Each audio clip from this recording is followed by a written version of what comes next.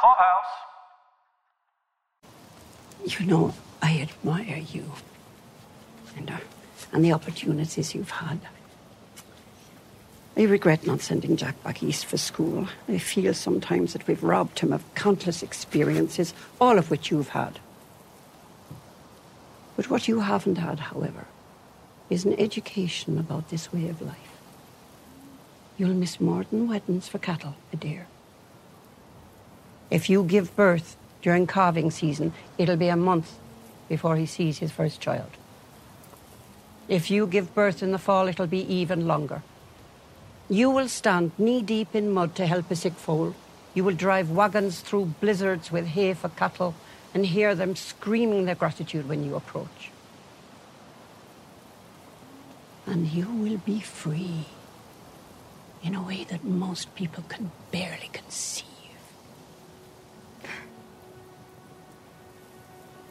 Now, if this is not the life you want, you must tell the boy now. Because you have to want more than the boy. You have to want the life, too. Because in this life, there's no debating which is more important, the wedding or the cattle. It's always the cattle.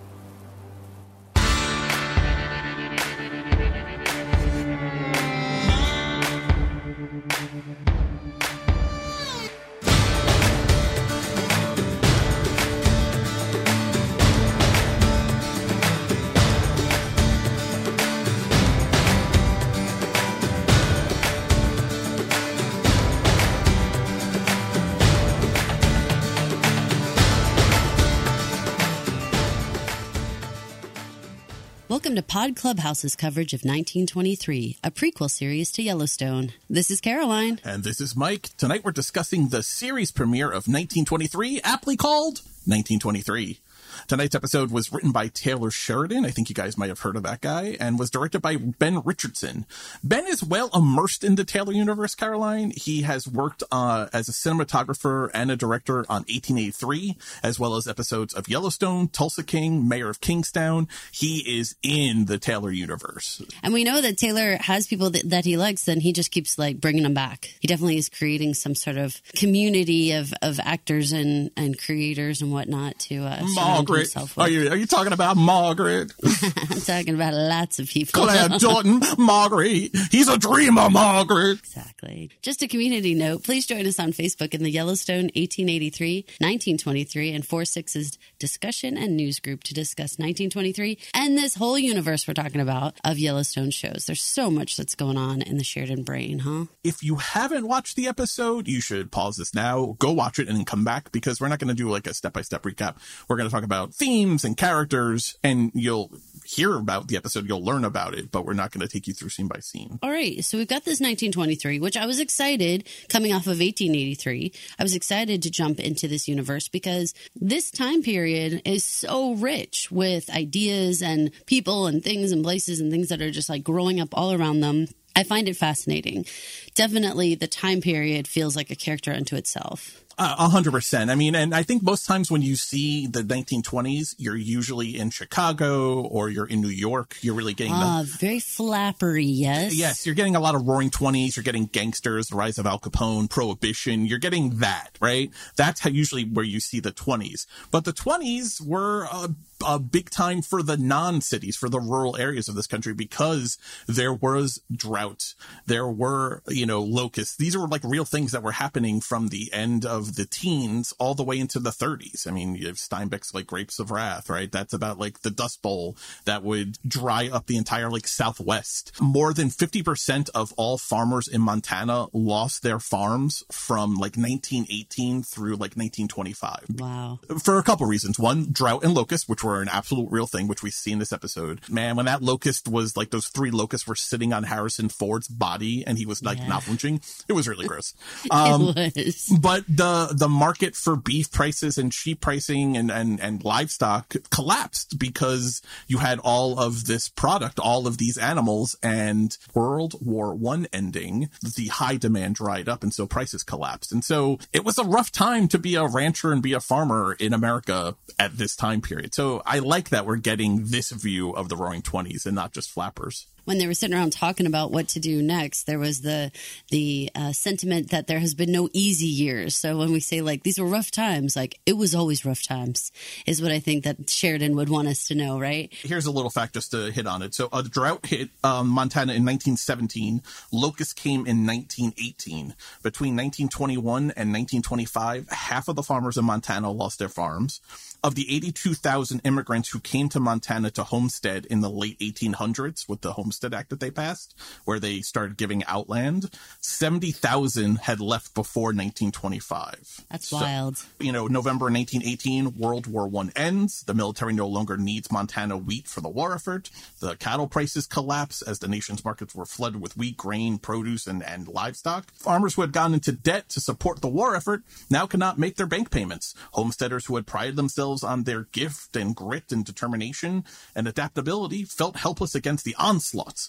What would happen would hold against the wind, sun, locust, and disease. As one deeply disappointed homesteader named William Alexander wrote in his diary, quote, "People are just walking around to save on funeral expenses." Yikes, that's harsh. Yeah, that's from the University of Montana. Well, I'll put the link to the article. There's a great article about this time period from the University of Montana. It's worth a read if you really want to immerse yourself in the challenges that these people are facing, that these Duttons and everyone around them were facing. Well, and we expanded into not only just the ranchers' history and what they were going through, but also obviously the Native Americans, the indigenous people, what they were going through and the changes that were happening to their people. And we got into that in this first episode, which was a very difficult watch and something that they had touched upon and talked about. If you have watched Yellowstone, there's definitely been discussions about this, but this was in our face, abuse that was horrible. Yeah, I mean, residential schools are a part of our history and Canada's history that I think a lot of people actually don't know about. I didn't learn about residential schools when I was going to school in New York City. Like, that wasn't something that was on my curriculum that I learned about. I learned about it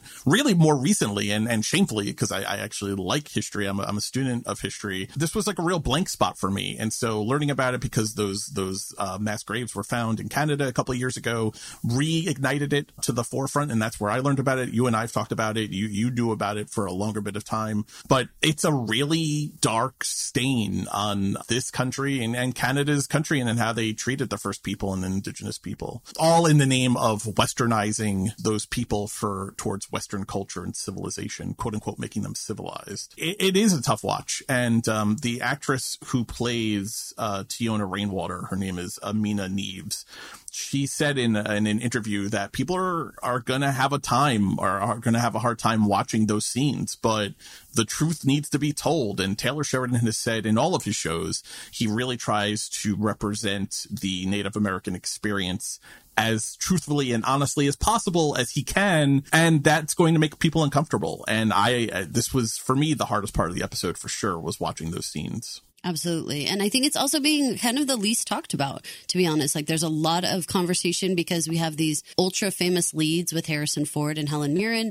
I really feel like that actually the residential school plot line has been pretty quiet, like people kind of talk a lot about what's going on with the rest of it. And then they're like, oh yeah. And then they did, bring up the residential schools. And it's like, that's because it's like so traumatic to discuss and to try to, sit there and watch, but so important. I mean, if Taylor has shown us anything, it's that he has a commitment to show the gritty realness of what was happening during specific time periods. And, I applaud him for that. And I'm glad that this story is being told because, like you said, so many people have no idea. And, Canada is very conveniently left off the list of people who, are frown face when it comes to their treatment of, the original people here. So it's great when you can start kind of being like, no, like open your eyes. Like this was bigger than just what was going on in America too. The idea of residential schools goes back hundreds of years. It was really first put into use, I think, in the 1700s, the late 1700s. But there were still residential schools. Now, they had cleaned up a lot of the abuses in them, or allegedly had cleaned up a lot of the abuses that were in them. But there were still residential schools operating into the early 21st century. This is not ancient history. These are things like the abuses were happening still in the 1960s, 70s, 80s.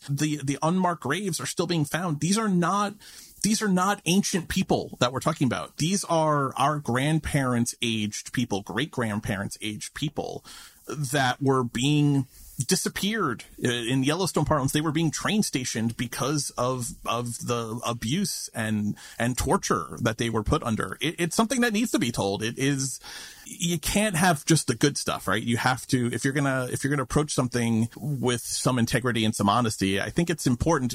Yes, it may not be comfortable popcorn entertainment, gather your family around to see a young woman whipped, but I think it's necessary. And if you're gonna tackle this topic, I give them a lot of credit for tackling the topic and for raising it up. It feels more honest because, I mean, when we look at, we're going to assume that some of you guys are somewhat familiar with Yellowstone, then you kind of know the different factions. So in that case, it's great that they actually took the different groups and like brought them all back to 1923 and was like, where was everybody at that point?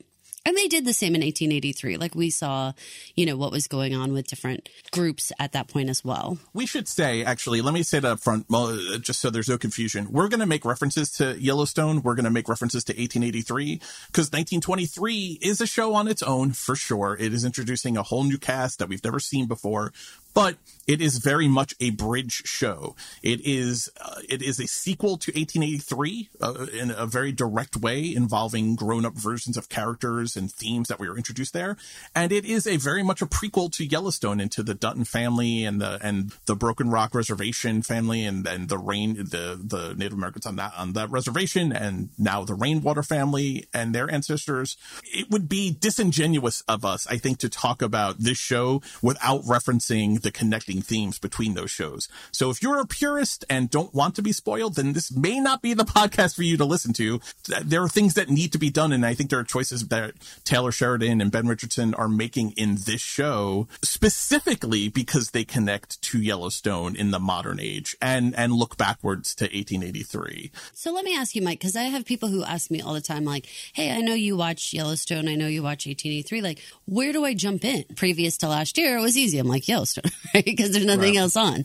But now I'm like, well, I think you should watch 1883 first. And then I'm like, well, and then, don't go right to Yellowstone. You should definitely watch 1923. But then I'm like, well, but there were things in Yellowstone where they had flashbacks all the way back to our 1883 character. So what would you tell someone? Like, should they start at 1883 and go through, or should they be watching shows simultaneously? What do you think? I think now with 1923 starting, I think you should watch 1883.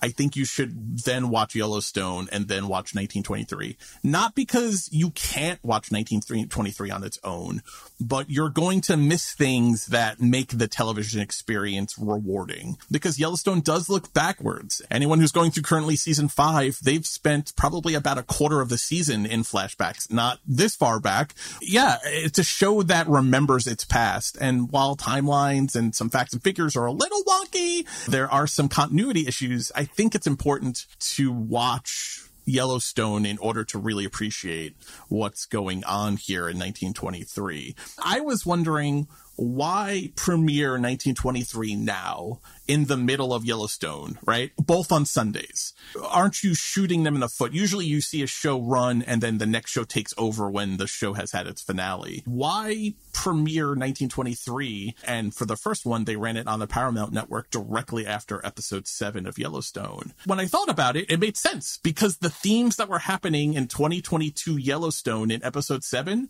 were happening in the series premiere of 1923. How are we going to feed our cattle? Talking about lend-lease issues, leasing land issues, talking about protecting the land and fighting for the land. These are themes that are happening in both of these episodes. You don't get a better connective tissue. I think part of Taylor's governing thought is that American ranching has been a backbone of this country, or was a backbone of this country for a very long time. Their story hasn't been properly told, and I'm going to do that. And it's not a now thing. It's not a then thing. It's a through the era thing. It's through the ages thing. And it has always been. And so he's trying to tell a story. I think these shows are all trying to tell a story, a love story, a love note to that way of life, to that cowboy way of life, to that ranching way of life. And so I think you get the most out of it by watching them all, because then you see the connective tissue. I think it's tough because my instinct is to want to go more chronological and be like 1883, 1923, and then, pick up where, the beginning of Yellowstone. But I see your point entirely. Like, you would be missing out on so much. Now, this is a great And it's weird to say even series, but like, what's even bigger than that? Like, what we just called the universe, right? This is a great universe of shows to watch and then go back and watch from the beginning again and be like, oh my gosh, look at all the different things that I'm picking up, or all the parallels, or all the different, like we said, themes that go throughout. This is a great one to go back and forth, I think, between shows and find characters and find similarities. Yeah, I mean, when you look at the PR firm that actually handles the PR for all of the Yellowstone shows, the tag they use is actually the Taylor Sheridan universe. So there is a connectivity very intentionally running through these shows. Let's jump into 1923 because this universe could suck us under. Right. So I think we start with, just like we did in 1883, we start with a scene that I think starts in the future. I mean, they don't actually make that abundantly clear, but by the fact that it's not talked about, hey, why did Kara shoot someone and then scream with a head wound that she doesn't then have in the rest of the episode, it makes me feel like we're getting a glimpse of the future, which is interesting because then you start thinking about, when is she wearing that blue house coat? When is there going to be a flat-billed, like, Peaky Blinders hat guy running from her? Like, how far in the future is this scene? Any thoughts on that? What did you think of this as the way that they open it, watching Helen Mirren gun a guy down? It's cliche probably to say, start off with a bang, but I feel like that's what Taylor loves to do. So, he wants to bring you in this, and I think he needed to establish Helen Mirren as Cara Dutton, as, this woman who is tough, strong, and could handle herself. And you needed to know that about her right away, because I think when we all looked at the casting, I was like, okay, I don't know that I ever think of Helen Mirren as a pioneer woman. I don't know that I see her as that. I see her as so much more sophisticated and elegant and whatever. And so I feel like you really had to get gritty with her right away, having that blood coming out of her head and everything. You're like, look, this is a different Helen Mirren than you usually see. So like, buckle up, because she's tough and she's going to get the job done. And I love that about her. I got to tell you, this, Caroline, but I feel like I feel like I would be keeping it from the listeners if I didn't say I have a gigantic crush on Helen Mirren. I think she is just the hottest bee's knees thing going. And she's an older woman. I'm an increasingly older man. I think she is just very beautiful. I'm always mesmerized by her performances. I think she is a fantastic actor. I am always sucked into her roles. I thought I was going to have a real problem here, especially with the trailers. I had heard the accent, the very kind of severe Irish accent. I had some concerns that I was not going to be able to get past the Helen Mirren-ness of it all, watching her play this Dutton. Same as I had to worry about Harrison Ford playing a Dutton.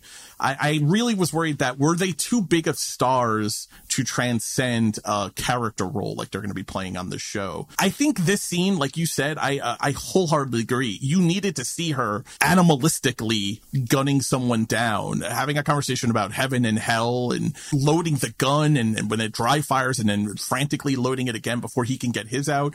And you needed that scene because I think it immediately made you forget that it's Helen Mirren and made you think it was Cara Dutton. I think it was a really smart scene versus her having just, the conversation with like Elizabeth, which I think episode theme wise was the most important conversation in the episode, describing the ranching life. This scene was needed to be like, this is not any Helen Mirren you think you know, right? This is a pioneer woman who is trying to protect herself and her family and her land. So very successful in that regard, because I think of the two of them, you brought up Harrison, of the two of them, I think Helen disappeared into the role more. Yes. She really just morphed into Cara Dutton for me, and I was completely cool with the casting and everything she was doing. I thought she killed it throughout this episode. I believed her. I believed that she had like tough, calloused hands. I believed that she knew how to do ranching chores. I believed her, that she was the wife of a rancher for so many years, that she just like knew the rules of the world here.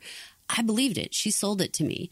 Harrison, I'm gonna be honest with you, I had a little bit of a harder time. Yeah. And I don't know if it's things like him wearing the pure white hat that made it look like there was like a spotlight on the star in the middle, kind of like musical style Western. The rumor is he tried on over 75 different hats to find the right one for Jacob Dutton. Well, I believe that. And now here's the thing. Maybe they'll touch on this, maybe they won't. I don't know. But that hat was so darn clean. And we have such a great show with Beth Kushnick over on Hollywood to Your Home. The idea that he could be a dirty hands-on rancher and have a pure white hat felt so off to me. Like, it felt like, we talk all the time on the other podcast with Beth about like patina and aging and having things look like worn in and everything. And I was like, that looks like you just got that hat out of the box, like it looks so off-putting to me. And I'm a Texan. So I was like looking at this, like, this is not what men's hats look like. Every single time their hand goes up to touch the top of the hat to take it off, it would get dirty. And so there was like all these parts to the introduction to him where I was like, man, please start kind of blending into the group. Like, I need you to be like this strong leading man and also seem like you're actually in this world, not like you're just like, enter stage right and onto the stage and you're going to sing your big song and then leave, I need you to look like you're part of the entire group. Now, I have to say, having watched the 1923 LaMonica Garrett hosted Behind the Scenes, there were a couple little scenes where we actually saw more action out of Harrison, where he was like shooting a gun or like laying down behind a log and doing other stuff. Now, those things, they weren't so Hollywood cowboy looking. Does that make sense? They Right? were gritty. Like, yeah. Right, as opposed to like, you know what I mean when I'm talking about like he's going to pull cowboy... a guitar off his back and sing a Ponderosa song. Yeah. Yes, I don't want white chaps with rhinestones on them. I need him to be that gritty. Now, Harrison himself, of course, is a great actor. He had some signature Harrison Ford smirks that he pulled in this episode that I laughed at. Anytime he made a joke, he kind of was like a kind of thing at the end of it, and I loved all that stuff. I think is going to grow on me. But the initial casting for this, I was like, I can't unsee the fact that Harrison Ford is on a TV set right now. My single biggest worry about the show was him being cast as the patriarch of this time period. Because I find Helen Mirren, I think of more as a character actor who does different roles. Harrison Ford is Han Solo, he is Indiana Jones, and now you're telling me he's a Paramount Network TV star. I think it was a lot more successful than I was worried about. I was more lost in him in the role than I thought I was going to be. And I agree with you. I think he will grow on me. Harrison Ford has a reputation as being a bit of a grumpy Gus in real life. I've never met him. I've never interviewed him, but I know his reputation in real life is a little cantankerous. And there are scenes in this episode where you get like real, like angry grandpa kind of vibes. But I think it generally worked as a guy who is hardened. Right? He's been here since 1894. It's now 1923, 29 years he's been here. And I think he sells well enough. He's tired. He's tired of never having an easy year in the 29 years he's been here. When you talk about Harrison Ford moments that really like, he could read you like the phone book and you'd be into it. There was this line he has when he's talking to Banner at the end of the livestock meeting. We're all bunched together here, fighting for every blade of grass, while you have a whole mountain range to yourself. You have the land, you have the lease, you have everything. I have what my family fought for. You want to fight me for it, too? I didn't think so. He doesn't even give him time to answer. He's like, no, I didn't think so. That's a Harrison Ford just about to pull out like a gun or a blaster or a 6-shooter and like shoot someone. I like that. Those kinds of moments brought me into the role a bit. I didn't actually notice his hat, but the fact that you're talking about it the way you are is interesting to me because I have noticed in Yellowstone this season, go take a look at Casey Dutton's hat. Is it Luke Grimes plays Casey? Look at the hat he's wearing. Caroline, it is so worn from the weather. It looks like it's about to start punching holes in it. Like just it's evaporating. It is so worn in. Right. And I had noticed it and I was like, man, they need to get this guy like a new hat. Like it is so worn by the elements. It looks like acid rain has been falling on this hat. Like the leather is like the not leather, like the lining, the kind of like furish lining on it is like warped away in places. It looks like this guy does nothing but work outside 19 hours a day, and his hat shows it. And I've noticed that about Casey, and I was like, well, that fits with his character. So it's interesting when you contrast these two guys, like these are both ranchers. These are both guys who are working outside with their hands. What does that ever clean hat mean? Is it just a metaphor that he is so beyond reproach? His soul is so pure, it can't even his white hat can't be besmirched? Maybe, perhaps, maybe also to be clear, it's not white. It's just super light. It's like light tan, but for all intents and purposes, maybe they shied away from a darker brown hat because of him playing Indiana Jones and they didn't want it to look like that. It's possible. Obviously, he's a good guy. Good guys are always going to wear the lighter colored hats and stuff. I think also, we can see, he's the commissioner, right? There is like these portions of it that maybe he's a little more of a businessman. And so in that case, their hats are not going to look like how you were describing Casey's, right? Like they're going to look like he goes to an office. You would imagine he actually has two hats, right? He has his ranching hat, I would imagine. So, and like a town hat. Right, maybe? And I think even John Dutton, I think even Kevin Costner's character has different hats he wears, depending whether it's a formal function like being sworn in and governor. That was a pretty clean hat, that dark hat he was wearing when he took his oath as governor. And I'm sure it's a part of the normal it's like the kind of tie you hygiene wear. Of it all would be to like clean it and take care of it and, do whatever you need to do to take care of it. I like for me, like, and I don't want to get stuck on this because I don't want listeners to be like, it's not white, it's tan and blah, blah. Like, yes. Right. You're correct. Please don't do that.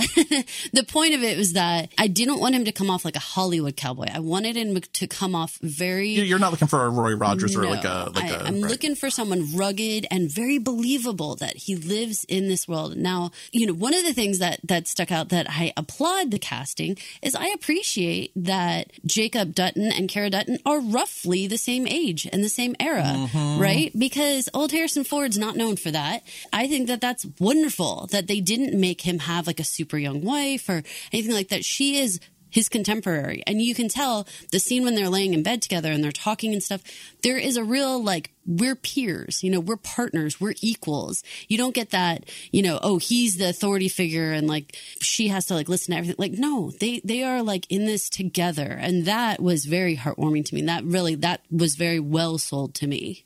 The wedding's in a week, Jake. Does that mean you won't be there? Nobody can be there. The whole valley's pushing cattle. Oh. Well, I'll talk to the girl's mother tomorrow. I don't see what harm 2 weeks would do. Jack said he'd handle it. Okay, Jacob. It's his wedding. The wedding's for the woman, Jake.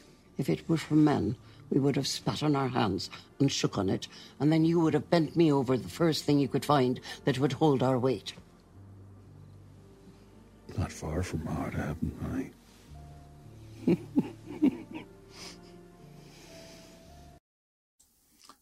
This is where, especially Harrison Ford shined for me in this episode, was the chemistry he has, that Harrison Ford and Helen Mirren have together.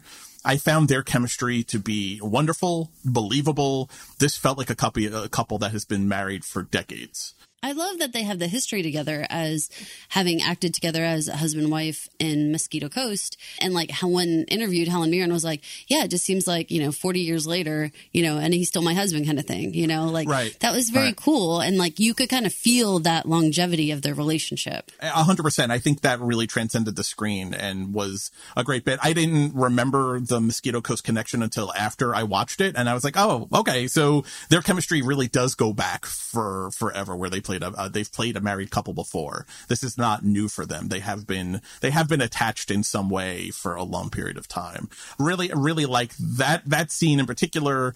I think everyone really liked the bending over and hold my weight kind of thing. But I think it did more than that. I think it endears you to these two. Those kinds of scenes, those kinds of moments where he's not belittling her. They are being treated like equals. He recognizes that she's a woman who could go out and shoot a guy down in the woods kind of thing. Like, there is a mutual respect here. I like that we see her in the scene right before he comes to bed. We see her on the porch counting the heads that are coming back, from the long horse trail, from Bozeman back to Paradise Valley. You see her counting like their heads, how many are there, are the right number of men coming home to the house, but doesn't wait for them. She's not waiting on the porch. Then she goes inside and she can go to bed and rest. I like that because, again, it's part of this, like, she understands ranchers go out and they're gone for a period of time and then they come home, and there's only so much you can worry about it, right? She tries to explain this to Emma towards the end of the episode. John Dutton Sr., his wife, she explains, like, when they say a week, they mean 2. You can't sit there. All you do is, we got to run the ranch. We got to do the work while they're gone. We can't wait up. But she is waiting up, but she's not letting them know she's waiting up, right? Yeah. She's waiting for him in bed. She's not waiting for him on the porch. And I think that's part of the relationship and the give and take and the equals. In the experience, like you see the wisdom in her. You see that she wants her heart to be settled enough to go to bed, so she counts the heads. But then she's like, that's all they need to know. They don't need to know I'm sitting out here. Like, I'm not a worrywart. Like, I just need to know that much, and then my heart is cool and I can go to bed. And so she's just got that I've lived this 1,000 times experience feel. For those nerds out there that like to keep track of such things, Bozeman to Paradise Valley, Montana is 28 miles. If you were to walk it would take you about 11 hours. So horseback riding it's probably less than 11 hours, but probably not not nearly as fast as a car. Or it's interesting that it's daylight when they're having the, livestock commission meeting in Bozeman, and then it's very much nightfall when they arrive home, and then she had sent the boys out to make sure he got home. Remember, she comes up to Zane and Jack when they're breaking in that horse in the ring to go out on the road and meet them. I like that. Those are just little details. They didn't need to throw any of that in, but it really just, again, it sets you in the place that, yes, there are people in Bozeman who have cars. They have like their Model A's or whatever.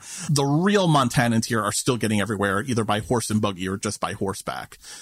So I thought that was like a nice little detail that they threw in, that it would be so dark after a 28-mile horse ride home. Let's get into some of our other characters. This was a twist that it turns out to be Uncle Jacob, who's actually coming into the family line here, because we didn't really know that. We didn't know exactly how this was going to go down. Right. And I do have to ask you, how do you feel about how they treated old Margaret? Well, we said at the beginning of this episode, this pilot episode on 1823 was much more than about introducing plot. I think was meant to introduce the time period and the players, and to connect us to 1883. I think more than anything, it was meant to tell us what has happened in the 29 years, or the 30 years rather, since 1883 ended. So let's listen to a familiar voice catch us up a little bit.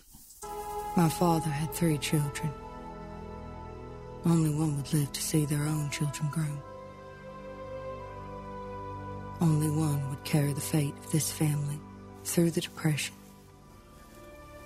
and every other hail the 20th century hurled at them. Upon my father's death, my mother wrote to his brother, begging that he bring his family to this wild land and save hers. A year later, he arrived to find my mother frozen in a snowdrift, her 2 boys half starved and barely able to speak. He raised them as his own, then took my father's dream and made it into an empire. Then the empire crumbled. So that's a lot of information in a short amount of time. There is catch-up information about how did we get here, and then there's future prognosticating info that we don't understand quite how it will play out in the future. Isabel May returning. Isabel May in the credits, which makes me think that she is going to be an ongoing narrator. She played Elsa Dutton in 1883. She, spoilers, she dies at the end of 1883. She is the first grave of the Yellowstone Ranch. Well, see, to that point, I don't really appreciate the fact that she was the narrator for this, because there are far too many people out there who always have to have a little bit of like this, yeah, but And the but is people don't want Elsa to have been killed, right? To have died. Mm-hmm. So when you make her the narrator of the next show, you unfortunately fuel some fire of those conspiracy theorist people who are like, no, she didn't really die. See, she's telling the story. See? And you're like, oh, no. I don't think any rational person really thinks that. One, they've shown her grave on Yellowstone. James, Margaret, and Elsa's graves have all been seen actually this season on Yellowstone. I think she very clearly dies, but I think they introduced this concept of she lives on in spirit even in 1883. Remember, we had a whole conversation about the hummingbird, I think it was, that visits Shay on the beach right before Shay kills himself at the end of 1883. And spoilers. Spoilers. I said earlier, don't listen. We're going to talk about it because you have to. And if I sit here and go spoiler alert, it's going to make this a 5-hour podcast. But there was we had this whole conversation, you and I. You guys should go back and listen to our 1883 podcast. We don't do the main show. Sheila and Steph handle main feed Yellowstone, but Carolyn and I have taken over the origin story shows. We had this conversation about the idea that her spirit was still flitting around because she had made a promise to visit Shay on the beach, or that she would be with him on the beach in some way when he reconnected to when he got to the beach, which was his wife's, which was a promise he had made to his then dead wife. And Desperate Housewives in the 90s introduced this concept of the beyond the grave narrator looking down on friends and family and saying what they've been doing since. Now that was kind of like a murder mystery, the way they set it up. Right. And this is a little different because you have the person live and then dead. Right, but isn't that continuing to be the narrator? But isn't that a Yellowstone theme? The idea of our ancestors are with us. The amount of times that the people who came before are mentioned in Yellowstone is increasingly present in the show. It was always there. One of the very first shots in the first episode is a panning camera shot through the graveyard, through the cemetery at the ranch. The show from the get-go has always been about those who came before are part of who we are today. I think a lot of people are going to have interesting feelings about whether or not Elsa was the right person to bring her back. One, I think practically Paramount loved Isabel May. I think they were very upset that Taylor killed her in 1883. I think he almost had to bring her back in some capacity because she was such a steal, such a find for them in that breakout role. I think he almost had to find a way to bring her back. I think that's a behind the scenes, non-story reason for doing it. But I always envisioned these shows starting with John sitting like Tate down in Yellowstone, or Beth or Casey, in that beautiful living room that they have at the ranch, and saying, let me tell you a story about how we got here. In my head, that's always how I thought these shows started, that they are the recollection of John Dutton in the present, telling the story and passing on the history. So Isabel May coming back and Elsa narrating is that version of that. Let me tell you what happened to this family. I know the story. Now I'm going to show it to you. So from that point of view, it's in line with how I see the story, as time is just a river. These are all just one large story at different parts on the same river. So I like the connectivity of it. So see, and I don't think it would have taken anything away from the story had they had Helen Mirren pick up the narration right at the beginning of 1923 and just pick up with that. Because what you just said is John would be the Yellowstone narrator. Why John? Why not Elsa? Because it wouldn't make any sense and we would feel weird. And so I feel a little like Elsa should have stayed in her time. She was a great character and Isabel May is a great actress, but at the same time, I think the story baton needed to be passed. And I think it's confusing to have dead characters be the narrators. Especially if you haven't watched 1883. If you haven't watched 1883, especially, who is this woman? Who is this voice? I don't recognize that voice. Woman? I don't recognize this voice in the show. And there's going to be people who are hooked into 1923 because of Harrison Ford and Helen Mirren. The idea that like, oh, well, I didn't watch 1883. I just picked up with 1923. I could see that happening. For me, especially because Helen later does narration, I don't know that needed to be the way. It was an interesting creative choice. It certainly did bridge that, from the 1883 family to the 1923 family. But again, I'm going to stop you. What did you think about Margaret getting 3 words? Margaret's frozen, dead in the snowdrift. That's it. That's where Faith Hill's character just peters out. a little disrespectful to the memory of it. I would have liked to have seen her being more part of building the Yellowstone dream, but 1883, Montana, Yellowstone, Paradise Valley, that was never Margaret's dream. That was always her husband James's dream. It was his idea. It was his plan to bring them there. And she went along with it because she believed in him. We never saw that she fully believed in Paradise Valley. She believed in James, who believed in Paradise Valley. Yeah, but still, I mean, this woman, maybe that's how she starts in 1883, but she grows into a frontierswoman, woman, right? She's got her chops. So it feels like, she is a strong pioneer woman who could, the same way we're talking about how Kara and Jacob are a match because they are both capable ranchers. Margaret was as capable, if not more, than James Dutton in 1883. So for her to lose her way so much so that presumably was out foraging for food during the winter that we see. And so I feel like we need to give a little explanation, especially for people who haven't seen 1883 or the flashback episodes of 1883 from Yellowstone from season 4.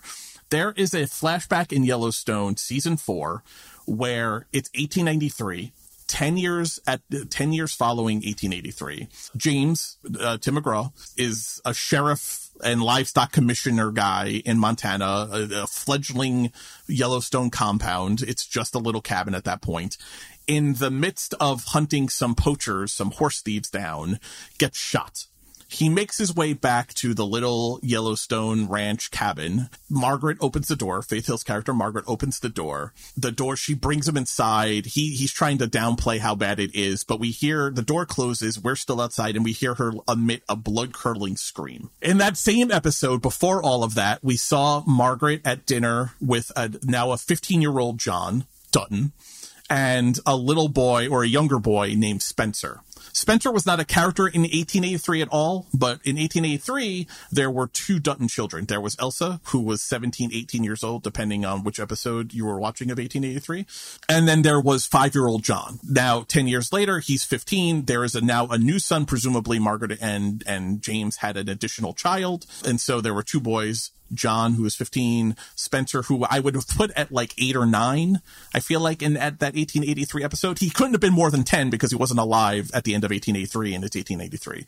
So put him in the 7, 8, 9-year-old range in 1893. Those are the 2 boys, and we see them now as adult men in 1923. We learned from this flashback voiceover, presumably James did not recover from that gunshot wound, because that's 1893. Margaret writes a letter to Jacob Dutton, Harrison Ford's character, says, please come here. My family is going to die. This could be a life. I want to fulfill James's vision for what this place could be. He arrives in 1894. So in that interim, it was wintertime when James was killed also, if I remember the flashback correctly. So in the interim, Margaret must have been trying to, feed the family and actually get the food and forage the food in addition to raising the boys, dies in a snowbank. Now, a heroic death, because she didn't die huddled under a blanket whimpering. She went out and did it, and any man could have easily as died in the Montana winters, which are brutal. But it feels a little disrespectful for her not to have had overlap to Kara and Jacob arriving with their family. Well, what family? They only arrived. They don't have kids of their own, as far as we know. As far as we've been told anyway. There's only Kara and Jacob. So Kara and Jacob arrived. I would have liked to have known that Margaret was still alive, not dead like a popsicle in the snowbank. I agree with you. I think it's a little disrespectful to the kind of badass pioneer woman that they established in 1883.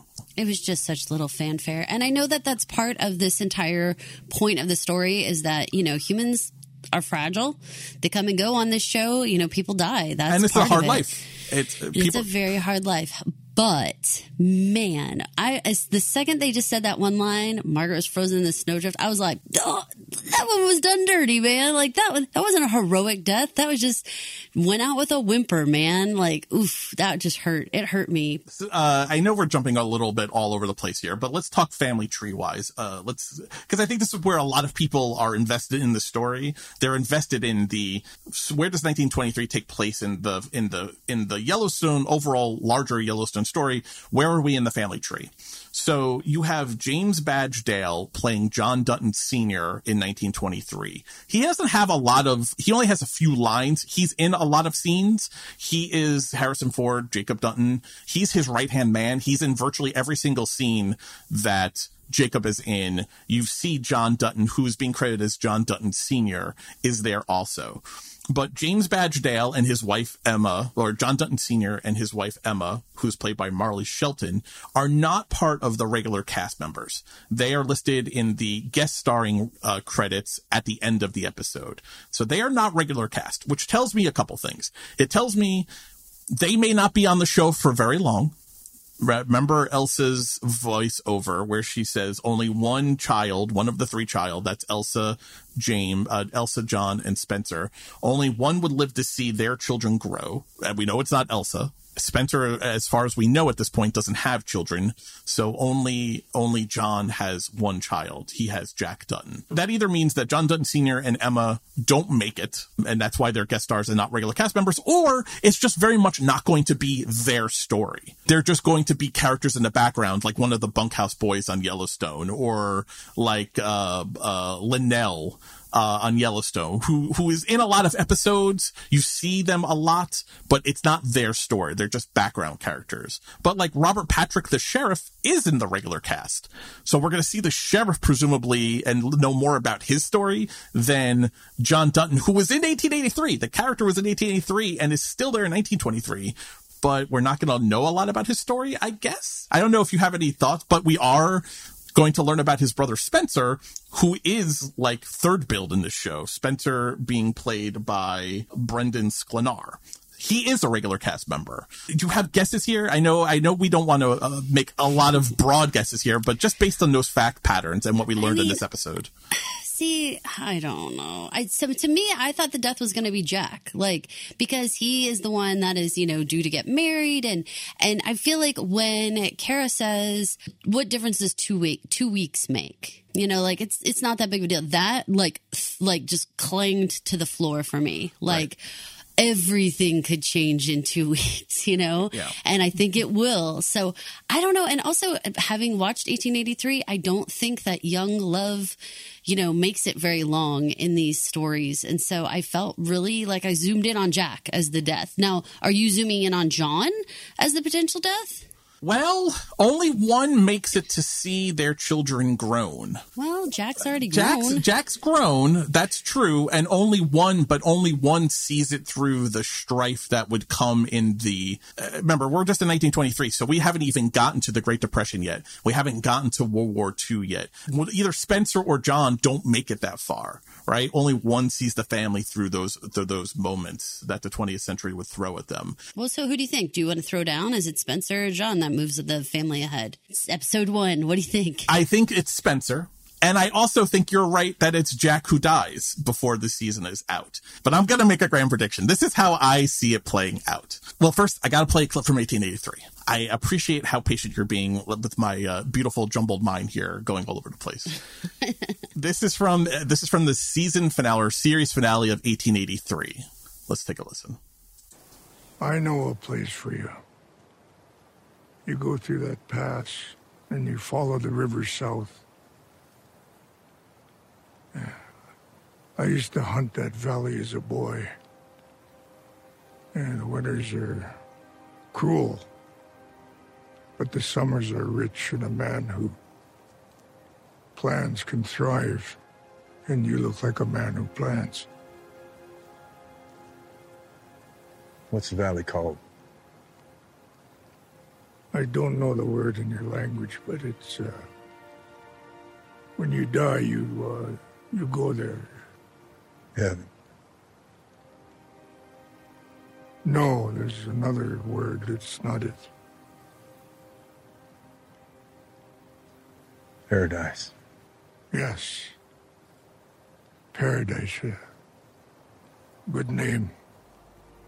But you know this, that in 7 generations, my people will rise up and take it back from you.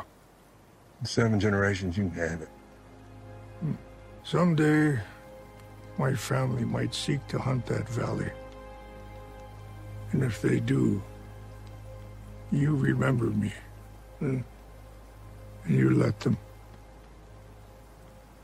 Your family can hunt today or get there and every day after. Good. So I played all of that because of the 7th generation aspect of it. You and I spent a lot of time with this. We were doing the math in 1883, Caroline, that it worked out that Tate made sense as 7th generation, and Tate being half Native American and half Dutton made sense thematically that he would be the one to unite the ranch back to the land, right? This idea that the land will revert to in Yellowstone is the Broken Rock Reservation people, which is a confederation of different tribes. For Tate to be the 7th generation, Jack has to be the one who is the line progenitor. Here's the math. 1 is Tim McGraw, James Dutton. 2 is John Dutton, who's a little boy in 1883 and is 40 years old, 45 years old. 1883, it's been 40 years since he was 5. So yeah, he's 45 years old, is the one played by James Badge Daly. He's 2. 3 is Jack Dutton, who's played by Darren Mann. 4 is Dabney Coleman, John Dutton, who we only got to know in Yellowstone as a very old man. He is the father of Kevin Costner, John Dutton. So you have, I lost my count. So you have James 1, John 2, played by James Badge Dale. 3 is Jack Dutton in this show. 4 is Dabney Coleman, John Dutton. Kevin Costner is John Dutton is 5. His son Casey is 6th generation. Casey's son Tate is the 7th generation. But I agree with you. This show does not like young love. It does not like its characters living to ripe old ages. I don't see Jack making it out. So I think the show plants foreshadowing in the conversation between Jacob and Elizabeth, Stratford's father, Bob. Elizabeth Stratford is played by Michelle Randolph. She's the one who's supposed to marry Jack Dutton. There is a conversation they have while they're watching their kids in the distance hug and kiss and spin that don't check the math too quickly when that first baby comes because you may not like the answer. I think Jack is going to die. I think Elizabeth is already pregnant. I think she's going to give birth to Dabney Coleman, John Dutton. And I think Spencer will become the de facto father of that young John Dutton in the same way Jacob Dutton, Harrison Ford, became the de facto father for John and Spencer Dutton. I think all of that makes quite a bit of sense with the amount of overall Taylor universe, the adoption of like a young fatherless boy. That is a theme that we won't delve into because we don't want to spoil things for you guys, but absolutely carries across all these shows. Yes. The idea of you don't have to be the biological father to raise a man. That family is, blood is important, but it's also kind of also how you choose it and how you put it together. And they're introducing the theme here of Jacob having raised a 15-year-old John into manhood for the last 29 years, serving as his father, and an even younger Spencer, who we said couldn't have been more than 10, so was probably in the 7, 8, 9 range, probably has very few memories of Tim McGraw, James Dutton, as his father, and probably really only knows Jacob Dutton, Harrison Ford, as his father. The idea that it would be Spencer to carry forward not having his own child, but raising his nephew very much in the Taylor Sheridan ethos. the way he has set up these shows across all of the shows. You and I talked way back in 1883 that we thought it would be Spencer who would name his son John. This was our prediction back in 1883. Spencer would have a child, name him John in honor of his, at that point then, deceased brother, and that would be how you get to John Dutton. That the John Dutton being named John Dutton was too easy.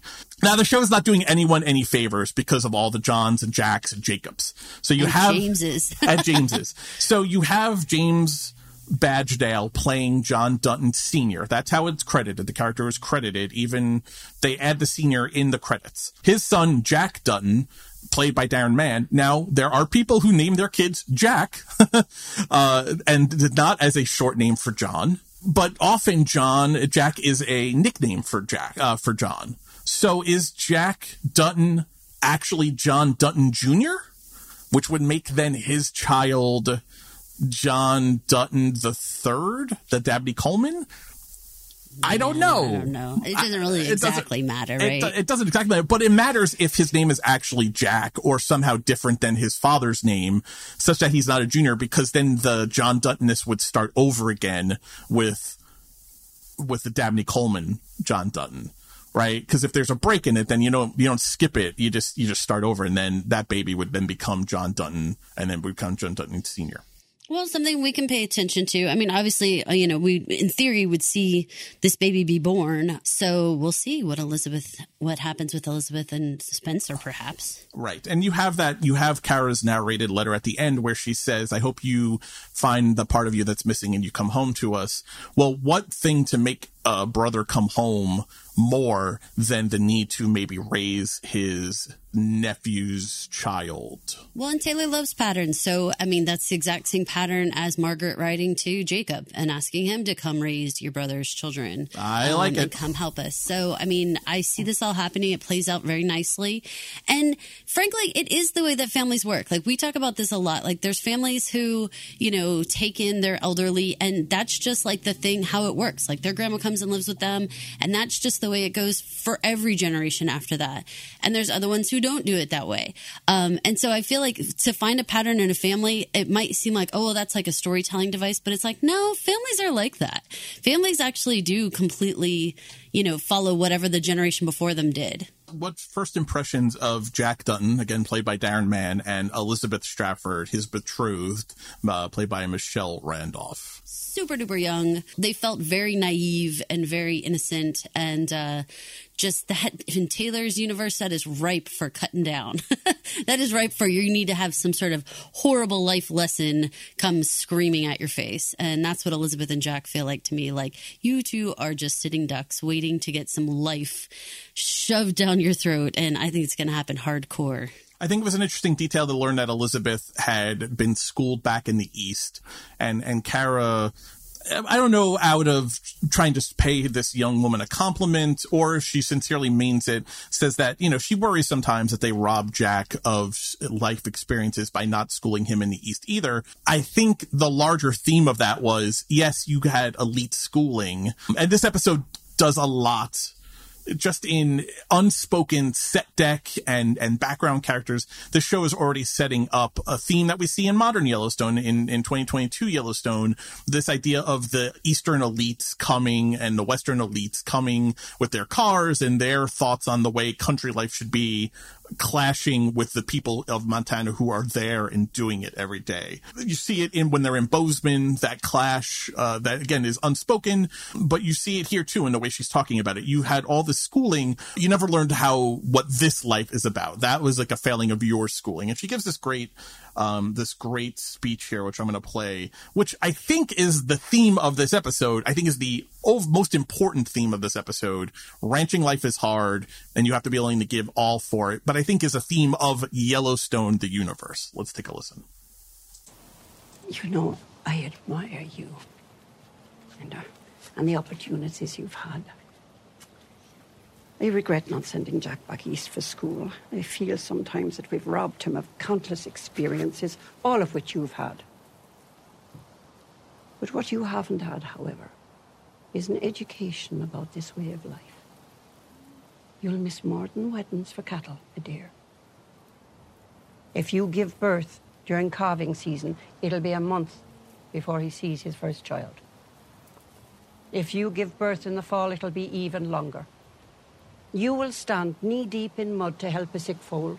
You will drive wagons through blizzards with hay for cattle and hear them screaming their gratitude when you approach. And you will be free in a way that most people can barely conceive.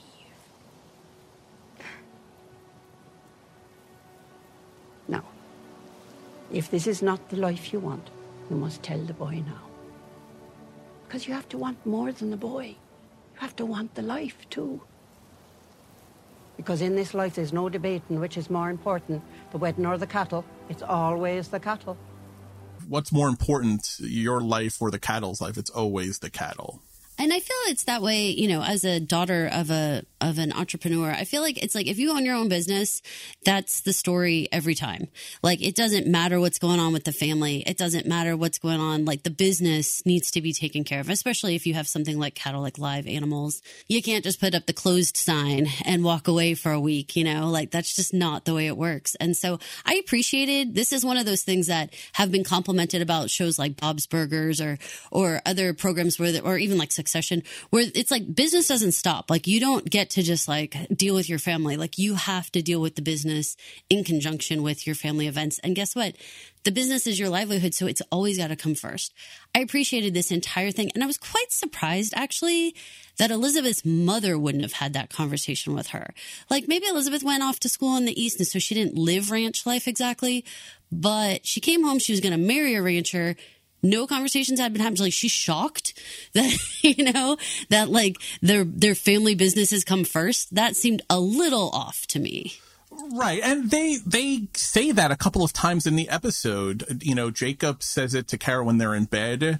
You know, she's the daughter of a rancher. It shouldn't be that much of a surprise. And Jack says it when before he's actually had the conversation with Elizabeth, he says it, you know, she's the daughter of a rancher. She has to understand, even if she doesn't understand yet, she's going to learn to understand that this comes first. You know, I love the bravado of a man who actually hasn't had a complicated discussion with his woman yet. There's nothing like that bravado, that naive bravado, and then you find yourself being told to go marry a cow and have a honeymoon on a mountaintop. So that was pretty risque. Yeah, very risque. I mean, if she had just shown some ankle at the time, I mean, I would grab my pearls and my smelling salts. That was not the time. She was not giving up any ankle for that. She was pissed, man. No way. I mean, going back to the immature and the naive thing, I mean, I gotta tell you, I found this character a little bit annoying. Because he's so cocky, to the point of it's the kind of cockiness that gets you killed. And in this brutal life, that kind of personality gets you killed because you think your shit doesn't stink. Well, that's when someone shoots you, or that's when a bull gores you, or that's when you find yourself in a position that you can't smirk and smile your way out of, right? It's the difference between, like you were saying earlier, it's the difference between a Hollywood cowboy and a real been there, done that cowboy. And I think Jack still has that summer dew on him. You know, if Game of Thrones parlance, he's a sweet boy of summer. He hasn't had the hard life that Jacob has lived, that his father had to live through. Imagine being John, his father, knowing that you had watched your mother be dead in a snowbank and on the verge of starvation yourself. This Jack has not experienced those things because of the hard work that's come before him.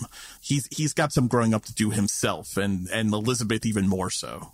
For sure. I mean, it very much feels like when you have Jacob and then John and then Jack. I mean, Jack feels well covered, like under their wings, but just sheltered. He's got this goofiness to him that is very accurate to a young man that age and to being in young love and all that kind of stuff. Even when Elizabeth jumped off that carriage and she just fell on her knees and everything, I was like, damn, that is like something that only a young kid could do. Yeah. I'm like thinking if I did that, I would just like roll over onto my back and be like, oh, even how they meet each other and twirl around like, I never want to argue with you again. I never want to. That's young love. And it's could you imagine falling off of jumping off of a carriage onto your knees? It now takes me 15 minutes to get up out of bed to pee in the morning. I know, same. So I'm like, I feel like, oh my gosh, this is young, rubbery, your fontanelle hasn't closed love kind of feeling. Which, I mean, listen, I'm a grizzled old 45-year-old man, almost 45. Oh, God, I'll be 45 in 6 weeks. And I just want these kids to get off my lawn. That's all I see when I see it. Like, my heart is just dead and cold, and I just want them to get off my lawn. Into that concept of like, get off my lawn, because that is something actually in discussing this show, I was talking with my dad. Now, my dad is in real estate. He's in land development. There was a moment in this episode when they're like, no one can own the grass. The mountains own the grass. And as a land developer's daughter, my heart's like, what are you talking about? Man can own the grass. We can own the land. Like, what are you talking about? And so there was like a whole, like, I know this is a theme that, again, stretches across all of the different series that Taylor does of like, can you actually own nature? Can you stake a claim to something that is growing and has a life of its own? And I think that there will never be a right answer. It feels a little chicken and the egg. It feels like, on one hand, I think, yes, people can own it. But on the other hand, I think you have to have respect for it. You can't contain it, which is different than can you own it, right? You can't control what's going to happen with it exactly, but you can own it. You can keep people off of it.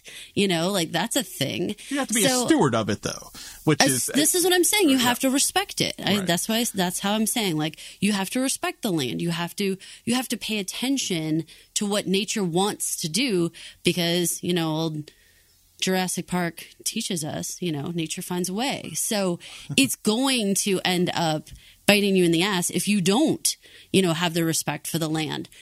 But the whole concept that you can't own grass, I was like, that my dad said, then how could you ever have the line, get off my lawn, right? So we were like laughing because it was like, everybody thinks they can own grass, right? This is, I mean, you're hitting on a question, and listeners that maybe, why do they keep talking about the other shows? Just talk about 1923, because it's you'd be fundamentally missing a point of what Taylor Sheridan is trying to show here.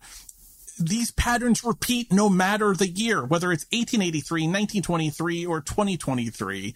It's the same fucking conversations. And in Yellowstone in 2022, about to become 2023, they're talking about still owning the land and what you can't own a land. Summer, the Summer Higgins character played by Piper Perabo, her whole thing is as a environmental radical terrorist is, you can't own this land. It's shameful that you have so much land. That's no different than what Banner is saying in this episode. And it's interesting that this is a theme of Yellowstone, and I bring it up because it is a repeating pattern, and it is an ongoing discussion. I want to take you in the Wayback Machine, Caroline, and listen to this clip from Taylor Sheridan himself in character in 1883. Come across any barbed wire yet? Never heard of it.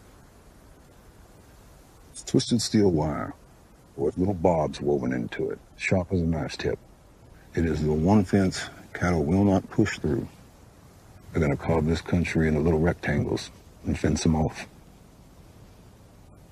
And just like that, 2 of our great pleasures are gone. That is what happened in this country. We did, and barbed wire is ever present. It is ever present in Yellowstone and in 1923. We see it in this episode. We see Banner having his men cut the barbed wire to run his sheep into the meadow ground, the mountain ground where Jacob and those ranchers are going to start pushing their cattle. Barbed wire. How many scenes in Yellowstone have we watched over the years of people having to go fix barbed wire? Yeah. Barbed wire is present, and this is 1883 being predicted.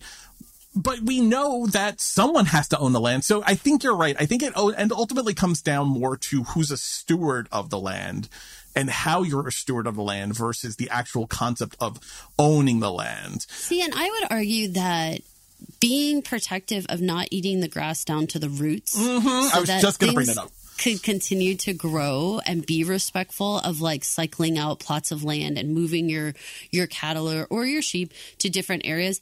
I think that is extremely respectful. And I think that that is not actually in any way saying, I own the land, I'll do whatever I want with it, and then going and like, you know, throwing a big bonfire on it or something. It's like, no, I don't want the vegetation to be killed permanently. So this is why we handle our land the way we do. Now, I don't know how you deal with that with sheep, frankly. I don't know how you don't constantly have your land be completely ruined if that's what you're raising. So this is a tough call. I don't know what those sheep herders are supposed to do. I mean, there should be a plan, right? Or you got to take them elsewhere. Well, I think the plan gets upended. The whole apple cart gets upended when there is drought and locusts.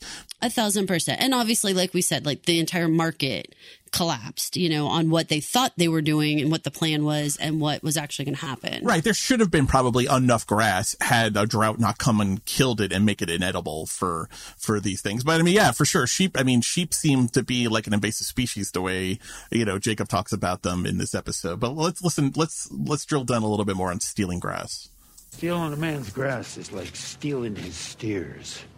You graze another man's lease again, and I'll have your whole flock, and I'm a man of my word. Stealing grass. Man doesn't own the grass. The mountains own the grass. God owns the grass. And you're no God, Jacob Dutton! You're no God!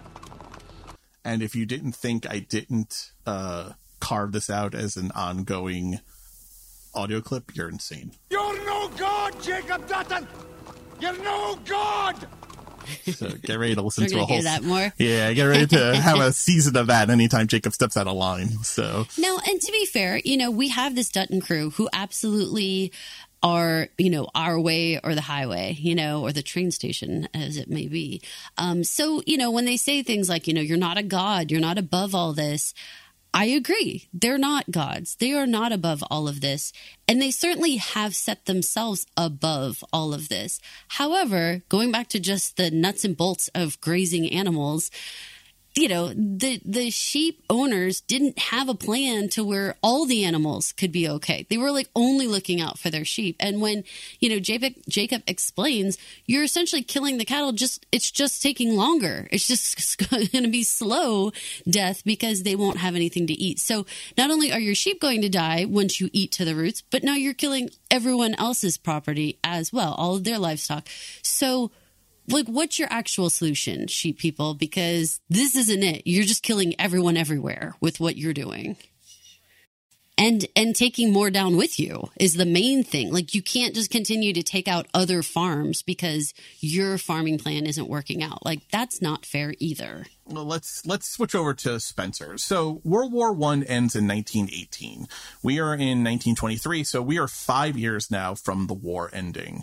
We learned through flashbacks that Spencer saw fighting. He was deep in the war. He seems to be having some kind of PTSD from it, and also has not returned home to Montana, but has taken up a job somewhat of, I was calling in my head as a big game exterminator. He seems to be a fur hire guide to eliminate big game who are otherwise harassing, you know, these high-end safari customers who are being paid to see African nature without the threat of being mauled or killed. First thoughts on Spencer. What do you think about Spencer, quote, I have no destination, Dutton? Well, I immediately saw the comparisons between him and his father, you know, with being war veterans and having their PTSD, dream nightmares, and having to still deal with that. He seems incredibly brave, and he seems much more skillful than what we've seen, like, say, in, like, Jack. Jack seems like, you know, a very young green man, where Spencer seems very experienced. And I think, like, when we just talked about plans, like, he's always got a plan. He is a drifter, but at the same time, like, he's got these appears to be like contract jobs, right? To come into these different areas and take care of things as needed. So, I mean, he's definitely a thrill seeker. He's the dreamer side, right? He's the one who's just like going to go out there and explore and do whatever he wants. He's definitely not going to be the one to settle down. I liked him as a character. I'm really interested in the African safari storyline and everything that's going there. So I'm hoping they keep him there. a little bit longer. But I mean, I think that's without a doubt that he's coming home.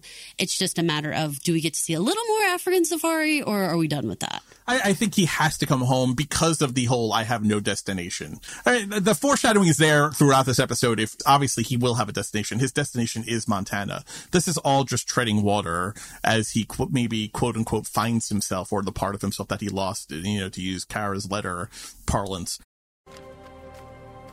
My dearest Spencer, summer is here, and with it a pestilence of locust and the plague of drought. Your uncle and brother and young Jack are pushing the herd into the mountains in hopes of finding greener grass there. We postponed Jack's wedding because, as you know, the herd comes first. When the house is full and the ranch is busy, I can lose myself in the hurry of it and forget you're not here. But the house is empty now, and I've no chores left. And so, I think of you. And wonder why. Why won't you come home to us? I can't help but think your absence is punishment. That somehow we are the reason you won't return. That's selfish, I suppose. War changes men, I know. I can only assume you are seeking the part of yourself you lost. And I can only pray that you find it and come back to us. I think he was my favorite character for sure of the pilot.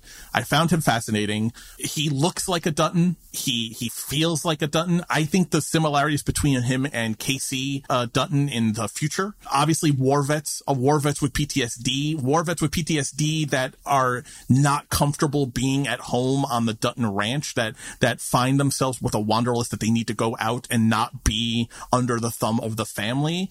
There is a lot of similarities between Spencer and Casey. Also not being the oldest, being the younger brother. Lee Dutton was supposed to be the one to take over the Yellowstone ranch, and he was killed.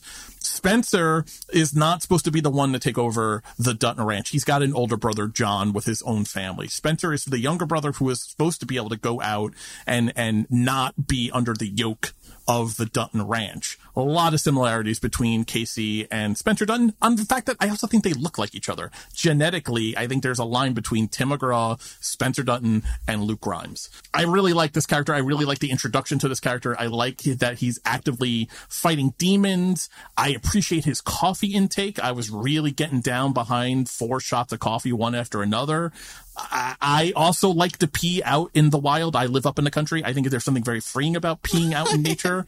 Disgusting. I really, really identify with Spencer Dutton here. I really enjoyed this character and our introduction to him. And in the same way that Montana and that whole world is a character unto itself, this African safari world was a character unto itself. And that's my desire for him to stick around there. And I think why he comes off as fascinating as he does is because the world that he's living in, the setting that he chooses to live his life, is fascinating and had so much going on. I mean, I was shocked that we had a death, with the leopard and the woman, and crazy that leopard killed the woman. I did not had her up that. In a fucking tree. Yeah, didn't just kill her in the bush. Yeah, he took her body and sprang up into a tree with her. It was visceral. It was unnecessary. I was telling Tom about it. I was like, there was a scene, Tom. I was like, I'm still scarred by it. He had her up in a fucking tree. Tom is my son. For those that don't listen to our other podcasts, you'll hear about him a lot because other than my cat, he's who I spend most of my time talking to. So it was so visceral, and the way he was talking about it to I'm blanking on the character's name, the guy who hires him for the leopard hunt, he says to him, he's like, once they've got a taste for man, like, they're not getting it up. It's very much like, yes, he's going through some PTSD, but there's also like this, I'm testing my mortality over and over again. I mean, that opening scene where the lion lunges at him and he shoots him dead and then the lion lands on him, I mean, that's not for the faint of heart. That is for someone who maybe has a slight death wish, who maybe thinks back on his time in the war when he had a broken leg and had to fight hand-to-hand combat style, who thinks that maybe I shouldn't have lived from that experience. And now I'm going to I'm going to work through my trauma by constantly putting myself in the crosshairs of life. that's a fascinating psychological profile for us to get to see. And I like the fact that we're not just in, doing nature porn in Montana, that we're getting a different setting. That's refreshing for Yellowstone viewers. We have seen the beauty of the American countryside for so many years now across the different shows. This is a different kind of beauty that we haven't gotten to see before. I think it's refreshing. So we touched on the residential schools and Tiona Rainwater. I think there are a couple of interesting things here. One thing to understand about these that we didn't talk about before was that these were often run by Christian missionaries that were contracted by the federal government to run them. This is not just like a private Catholic school being set up to quote unquote civilize these Native Americans. These were actual sanctioned institutions run by Christian missionaries to indoctrinate these people. I think that's a huge thing because when you have the government sanctioning this behavior, it makes it even more egregious. And what Tiona goes through here and the conversation she has with her friend Booksby, I believe her name is the character's name, in bed, at nighttime when, the friend's so funny, funny in an ironic way says, you've got to heal up your legs. How will how will a man ever look at you to become a husband? Tiona's just thinking about trying to survive and introducing this idea of all those who have come through the school, our family and friends that said they would write us and never have. How do we know they're even alive? That's terrifying. Imagine going to bed at night and not wondering if your family and friends who used to go to school with you were killed the second they left, as a legitimate fear, because you have no proof that they're still alive after you've been tortured for an entire day. I think that that's something that we have heard in stories where there's like actively war. I think that that's a story you've heard in World War II. And we can understand those stories of people getting snatched in the night and things happening and, the poor treatment of everyone, the horrible treatment, the torture. It's completely feels foreign to be in Canada or Montana, that's happening. That's the part I think that gets to be unnerving. It's not unusual to hear a story where people are wondering if their relatives lived or died. That's a story you and I have seen before. But in America, with this group of people, this is like, okay, tell us more. Explain to us what happened. How did this happen? What was the structure? Who were the entities involved? And like you said, it's current day conversation. Like people are still trying to uncover and figure out what went on at these residential schools. That is remarkable that we still don't have full answers to this story even now. We still don't have answers. There's a fascinating aspect here, and we've talked a bit about owning the land and Spencer talking about how it's kind of man versus beast, and beast has a taste for man. But the whole residential school storyline and Tiona's storyline introduces this idea of subjugating people.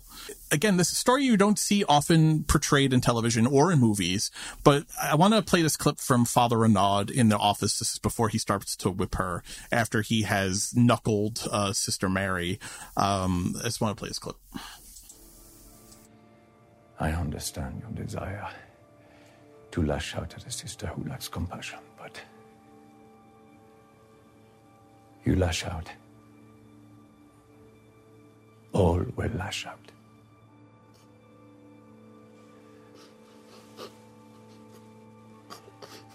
I have compassion for you, my child. I do.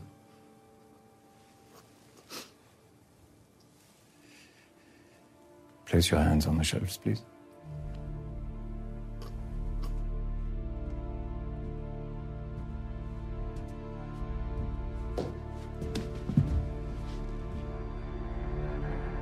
I have compassion, but I have no mercy. If you lash out, all will lash out. That's the key sentence of that speech. And the reasoning that this man, that this father, Renaud, is giving himself and everyone else for why they're treated the way they are. Because you need to be controlled. Because if I let you, this Sister Mary acted irrationally towards you and hurt you. But now I have to hurt you, because if I let you get away with what you did to her, it will only encourage more disobedience and more uprisings. If you lash out, all will lash out. That is terrifying reasoning, right? Think about that. Before people get upset with this, and this is not entertaining. I don't understand what's going on here. We're talking about the frank subjugating and controlling of a whole race of people. Don't convince yourself it's anything else. This is not for Tiona and her family's benefit. This is not for some egalitarian reason or some philanthropic reason or some charitable reason. These are monsters who think that these Native Americans need to be brought under the yoke and controlled. That's what he's saying here. That's fucked up. It is. As someone who covered Handmaid's Tale, though, it 100% is just the prescribed method for breaking down a group of people and creating, whatever type of group you're looking for at that point, whatever it is you're wanting them to submit to. This is not the first time that this has been used like this. This is absolutely not the last time historically that this stuff has been used. So we've seen this happen in other areas. Again, it's just very unfamiliar to most people in our own country. They don't know the history. We weren't, like you said at the beginning, we weren't taught the history of our country like this in school. So it's jarring. I think a lot of people, this could be the first time they're hearing about residential schools and the first time they're understanding how that culture was dismantled. And I think it is going to be extremely upsetting for a lot of people. And I'm curious to see how far they're going to go with it. In 1883, we certainly saw that the pioneers endured so much. There was so much death and illness and destruction, and really their bodies just took on so much damage that I don't know how far Taylor will go with all of this. Is this something that you feel like he could dial back the actual visual of it all, or is it important that we see every laceration? How much does this story need to feel honest? I mean, I think you need this just the way Taylor needs to start his shows with a bang. Think about the opening scene of the first episode of 1883. Think about the opening scene of this that we talked about with Kara bleeding from the head, shooting a man dead, screaming to the sky. The first impression you get is very important, I think, for Taylor when he's telling his stories. So my guess is this is graphically probably the worst we get, right? The actual living through the whipping and the bleeding and being told to mop up your own blood when you get dried out of the bath. All of that visually, my guess is that maybe this is the worst of it. I think thematically, I don't think Tiona's getting out of, escaping the residential school next week. I think we're going to be in this tough to digest storyline for a while. I hope for my stomach's sake, that it's visually, graphically, the worst we get is in this episode. But and it's important for all of us who watch Yellowstone. I mean, obviously we know that Rainwaters exist in the future. And so, and we know her last name is Rainwater. So there is some hope there, I guess I want to say, that, she does make it out somehow out of here because, we want to think that this lineage, that's why they choose her, right, to follow, is because we have seen future generations. I think it's also important to note, and this is a small thing and certainly not something that should feel like we should be giving so much compassion, but it was important to note this situation with the nun in that she felt like, yes, she reminded me very much of Anne Dowd in Handmaid's Tale of I have to do these things, but at the same time, there's higher ups that neither of us want to deal with. And so I'm still under other people's thumbs and I can be abused just as much as anyone else. There was that element that's layered in there that isn't going to get much notice, but I think it's fair to say, okay, they are trying to show this hierarchy and they are trying to show that it's not just one powerful entity taking down another group. It's there's these layers of people who are involved that may or may not have a say in their involvement. Right. Well, we've had this conversation, I feel across so many different shows, this idea of hurt people, and lashing out and is it... Well, and I'm even going a step further and saying that the idea that she doesn't have a choice either. I think that's important to know and not gloss over, because it's like there's this assumption that every single person who commits any type of violence against another had the choice to whether or not to do that. And I'm saying that there's some layer of, yes, she's too much, she's taking it too far, and everything is happening. And also she's got this leadership above her who is just as abusive. A rough storyline, an important storyline. I'm curious to see where it goes. The fact that we know in the trailer she's introduced as Rainwater, as Tiona Rainwater, and credit her as Tiona Rainwater. They actually didn't say Rainwater in this episode. That makes her an ancestor of Thomas Rainwater, someone who is of the reservation, the Broken Rock Reservation Confederation tribe, but we know didn't really spend his formative years there. He went east for schooling, kind of like Elizabeth Strafford, and came back. That's Thomas Rainwater in Yellowstone's story. This is an ancestor, a great-grandmother, grandmother, who knows? An aunt, who knows at this point? But when people ask, why is Angela Blue Thunder, why is Thomas Rainwater so angry, and their position that they take in Yellowstone, well, guys, you're seeing it. This is recent history. It really is in the grand scheme of things. And even more so for them, this is what their life was like. So why are they so angry? Why do they push back against John Dutton and the government and the taking of our land? And this was ours. Monica, who gets so much hate from fans in Yellowstone, talks about, this was our land before it was theirs. I played the clip, 7 generations. We're going to want this land back. Why? Why are they so angry? Well, look what they were subjugated to. Look what they were put through. Look what they were made to suffer through. Wouldn't you be angry if this was your grandmother or your great-grandmother? I would be. It's absolutely tragic. And the amount of culture and everything that we lost to that, is just terrible. Like, it's hard to wrap your brain around what America would look like had we just coexisted and not decided to dismantle their world. I am interested in this story. I'm hesitant about how the story will unfold. I am not somebody who really can take a lot of abuse on the screen. Like, it's very difficult for me to enjoy that as entertainment in any way. So I'm curious if they're going to get a little bit more complex, I guess I want to say, as opposed to just, putting the camera directly on someone's leg and making it bleed. Like, will they do more to explain the abuses, especially like, say, the psychological or the unraveling of the culture? Like there's something in that isn't about whipping someone, that is very interesting to tell as a story, especially how you approach it. When Tiona in the classroom presumably curses out the sister in her native tongue, the way it triggers the nun and yells at her like to not speak in her godless tongue, that's a real thing. Part of this westernization, part of this quote unquote civilization, was the rejection of their native language and not being able to use it. And so I thought it was a little detail that was like, this was a 360 degree torture and brainwashing and indoctrination system. This wasn't just like start wearing blue jeans and putting hairspray in your hair.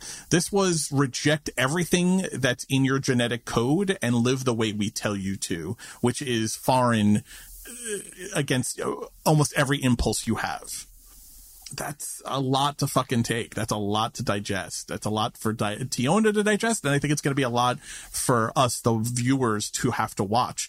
But this is the part of the show where I think it's not so much about entertaining us versus more about educating us and in stories that maybe we don't hear every day, as well as entertain us. And, being viewers who are uncomfortable, hopefully that means we're growing, right? That we're seeing new things, we're understanding new things, and we're having some compassion for characters. And in that, hopefully that carries over, right, into real life and what we understand about history and why certain groups are where they are in the world right now. As we go to wrap up here, let's hit a couple of lightning round things. There are a couple of characters that had actually some speaking roles here, but I don't know that we have a great feel for them, but I'm curious if you had any first impressions. You have Jerome Flynn, Bronn, who was great as Bronn in Game of Thrones. Jerome Flynn is playing Banner Creighton here, the sheep herder, who is the antagonist of this episode. Any first impressions on this character or what you would like to see here? Do you think he even makes it out alive for running sheep? It doesn't feel like he should make it out alive. It feels like this is one of those things where, he goes down with the ship. But I think he did a great job of trying to explain the plight of, his group of sheep herders and what they're going through. I felt for them. I didn't have an answer for them. I don't know, just say like he's fucked, but I think you have to imagine he's pretty fucked. Yeah, I mean, there's like no good answer for him. There really isn't. I mean, I appreciated the part where when Jacob says, "Why don't you just sell some of your sheep?" And it was like, to who? Like, I mean, they did a good job through the dialogue of explaining that he had very little options. Everything was going to be like a makeshift, let's just hope this works kind of thing. But no matter what, they were going to have to go sneak on to some other people's land. They were going to have to.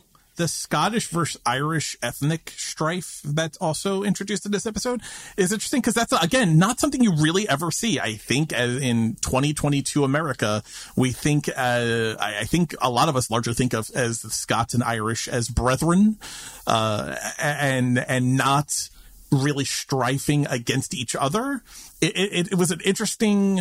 this is a story of immigrants. We don't think of the Duttons as an immigrant family, but they show very much, listen to the trailers, where Elsa narrates the trailers, from the Scottish Highlands to the slums of Dublin. I mean, this is a story of immigrants. This is a story of immigrant Scots, butting up against immigrant Irish in what should feel like limitless land, but in fact has barbed wires dividing the land, and they're running head into each other. It was interesting to me because I don't know how much they're going to emphasize it, but this show, or Taylor Sheridan, has never been one to really do ethnic strife amongst each other than Native Americans against the quote unquote white man. It's not true. In 1883, that was the whole thing. Because at the beginning, true. we You're were right. like, You're are these 100% immigrants all from the same place? And we were like, wait, they're really not. They're all speaking different languages.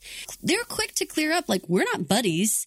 We come from different places with different, languages and different customs and everything. And definitely that played into their skill sets. So it's great because it's like pre-melting pot, right? It's like before we all just were like, yeah, everybody's got Irish and English and whatever in them, right? right? Like that's for all of you, not me, because I'm Lithuanian 100%, but for the rest of you who are not, and all mixed together.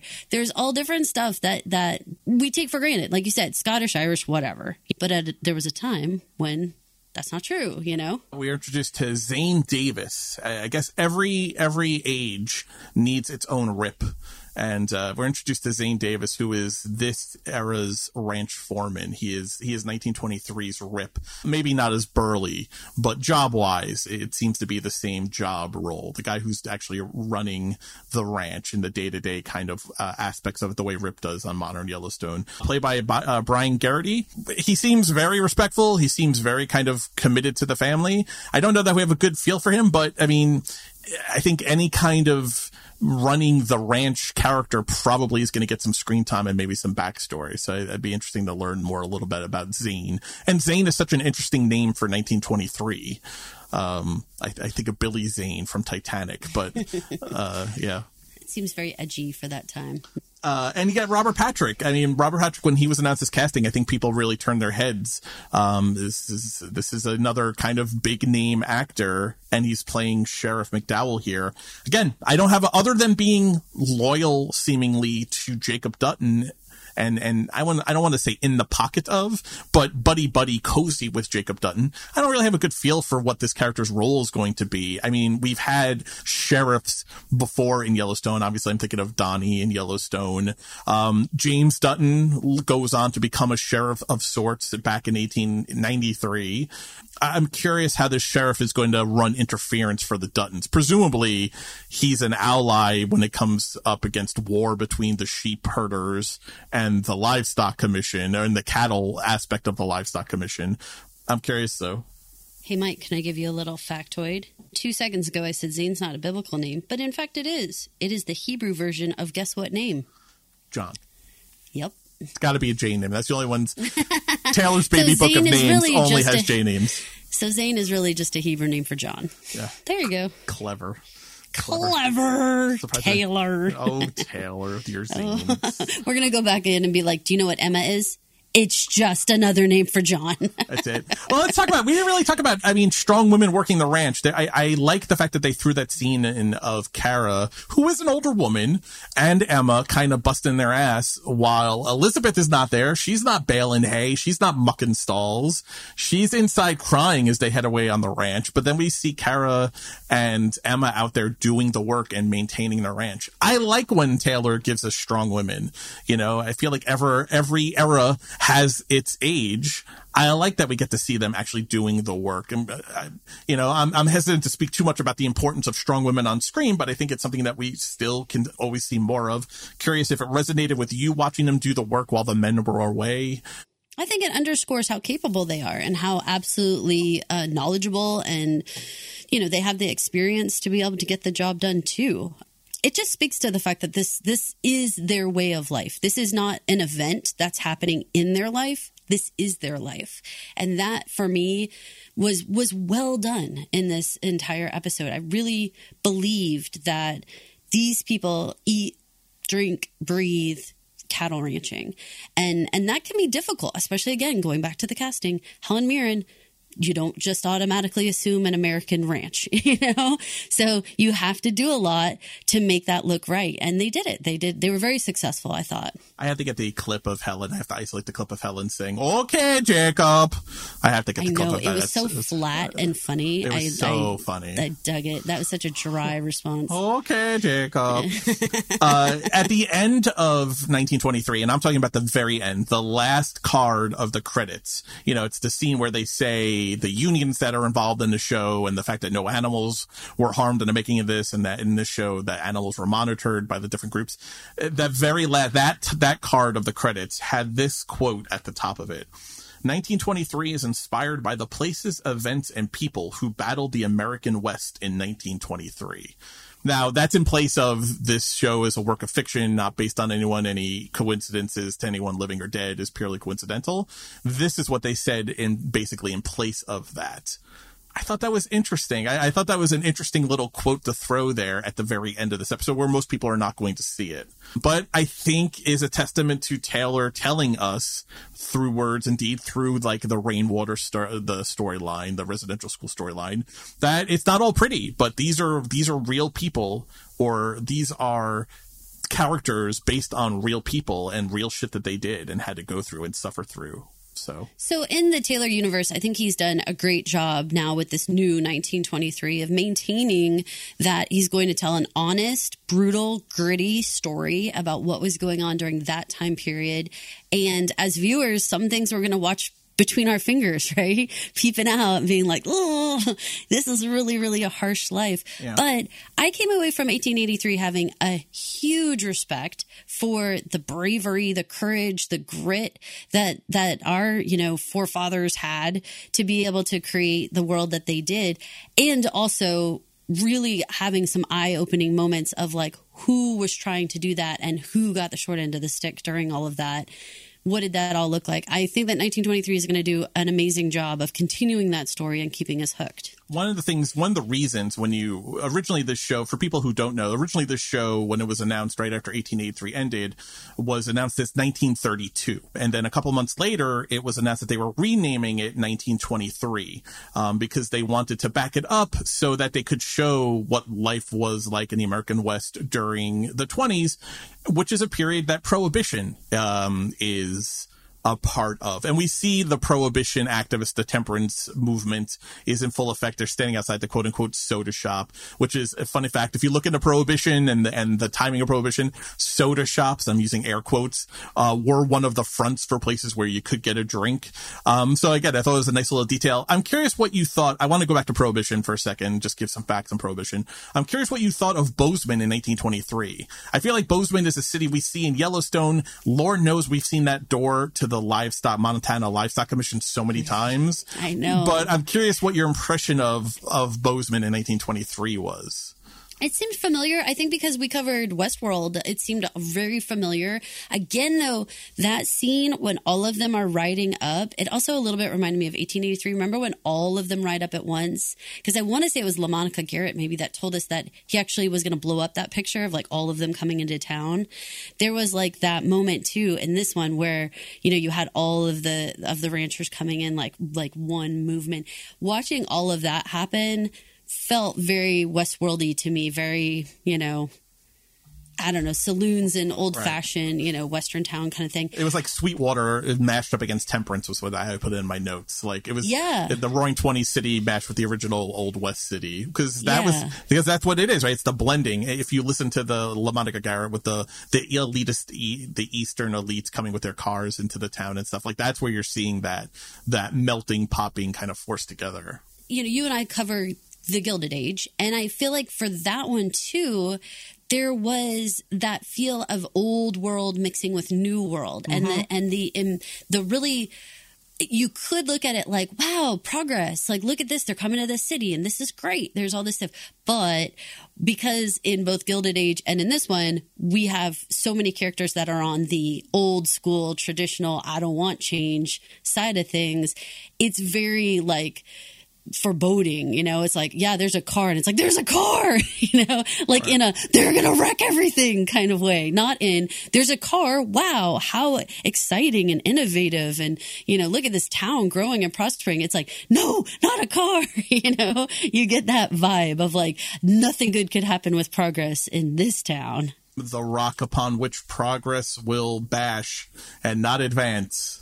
Exactly. Montana has never been very open. Montana in the Sheridan universe has never been very open to progress. Or at least the Duttons, right? Yes. The Duttons as a group are like, crash upon me progress. Seeing that Jacob is the Montana Livestock Commissioner made me think, has there ever been a commissioner in Montana in this world that wasn't a Dutton? It almost feels like a rite of passage, the way we have seen that role play. And almost like the Duttons like created it, it feels like, in some way, you know, like that they had a hand in actually organizing the structure in which Montana grew and developed. Which is interesting. Yeah. Because if you remember that scene in 1883 where they come across James Dutton and his sidekicks, Shay and Thomas, they come across livestock commissioners. And remember, they were bad guys. They were horse thieves that had stolen some of the group's horses. And just in the brief time that we spent with those livestock commissioners, they were depicted as villains. So it's interesting now contrasting that the Duttons, the way the Duttons run the Montana Livestock Commission is heroic in the telling of the story in which the Duttons are the center of. Yes, they use the Livestock Commission as a way to shape Montana life and their life and protect it and use the law and becoming agents of the state and law enforcement agents of the state in order to carry out their will. There are other families, obviously other ranching families. We'll learn about the Stratfords, right? Elizabeth's family is a ranching family. I think there are some other names introduced in this episode, but really the Duttons use the Livestock Commission to protect their way of life. And if there are other families that benefit from it, fine. But it's interesting that they have this whole carved out aspect of law enforcement that they really wield for their own purposes. It's a fascinating thing because it does call into question the abuse of government for own purposes. And is it heroic? I mean, doesn't that make them bad guys? Doesn't that make them villains? This is a question that I think a lot of people ask from time to time in the Yellowstone universe. Are the Duttons actual villains in the story or not? Everybody's got a reason, right? In this entire series, in the entire universe. Like in the Yellowstone episode that played when this one came out, there were things that they were doing that was being frowned upon, but then it was like reasons. And people were like, oh, it's better for the cattle if they do that. Right. If you don't take the time to educate yourself on the way of life, then it's very hard to stand outside and point fingers about who's the villain and who's the whatever. Like, there's absolutely injustice that happens. There's absolutely parts where, having seen 1883, you and I think, have a great respect for what they fought for and how difficult it was to get there. We have that backstory, whereas if you just start watching 1923, you're like, this is no fair. Why did that guy just get to make his own badge? much. And it's like, go back and watch 1883 and see what he went through to get there, you know? Right. And then maybe you have like a better idea that it wasn't just like someone showed up one day and said, I'm the boss. They, you know, scratched and fought and clawed their way to get there. And then this is what happened, for good or for bad. Some people can say, well, that's not admirable. But we watched 1883 and it was a difficult, arduous journey. Right. When Jacob Dutton says to Banner during that meeting, my family fought for what we have, and do you want to fight me too? I don't think so. I cut this clip, but he actually goes on to say, if you wanted more land, you should at least more land. You know, this idea of the Duttons, right, the Duttons fought, scratched, and clawed everything that they have, and anyone else could have done the same. The Duttons just happened to do it. They did the work, so why should someone else get to partake in that or get a piece of that? It's difficult because then you go over to the residential school and you say, yeah, but, you know, and you kind of point, yeah, and you're like, So this is going to be a complex theme that we're going to talk about. And I know for a fact at the end of 1923, we will not land on a specific answer that's going to make everyone feel like, yep, that's how I saw it. There's definitely going to be parts to this that we're going to say, well, that was a good decision. That was shitty. That was good. That was shitty. But it's just going to be like a episode by episode. How did this actually play out? And could they have done better?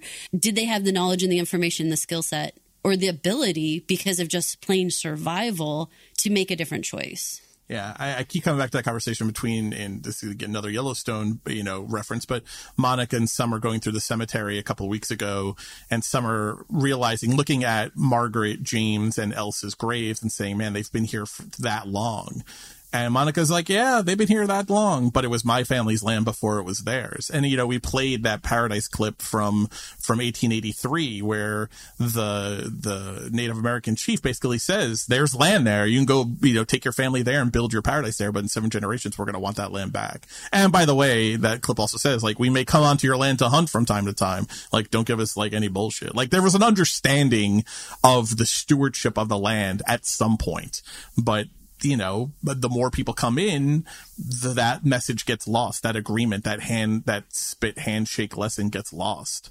And I mean, who would have told them? Who would have been the ones to tell Jacob and Kara what the deal was? It would have had to have been the little boys, the half-dead little boys that they find would have had to be the ones to say, hey, BT Dubs, when Dad took this land, he said 7 generations, you know, like who would have been there to tell the story, you know? That's important, right? I think you know that that's your Hamilton cue there.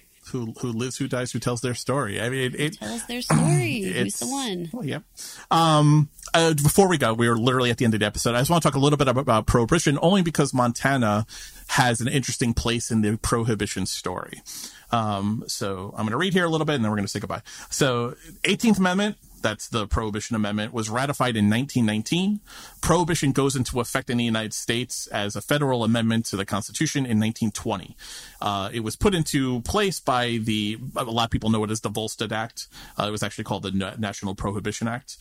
Montana was actually an early adopter of prohibition. They signed a temperance law, Montana did, in 1916, which went into effect in 1918 in Montana. So Montana was living under prohibition laws for a couple of years before the whole country was.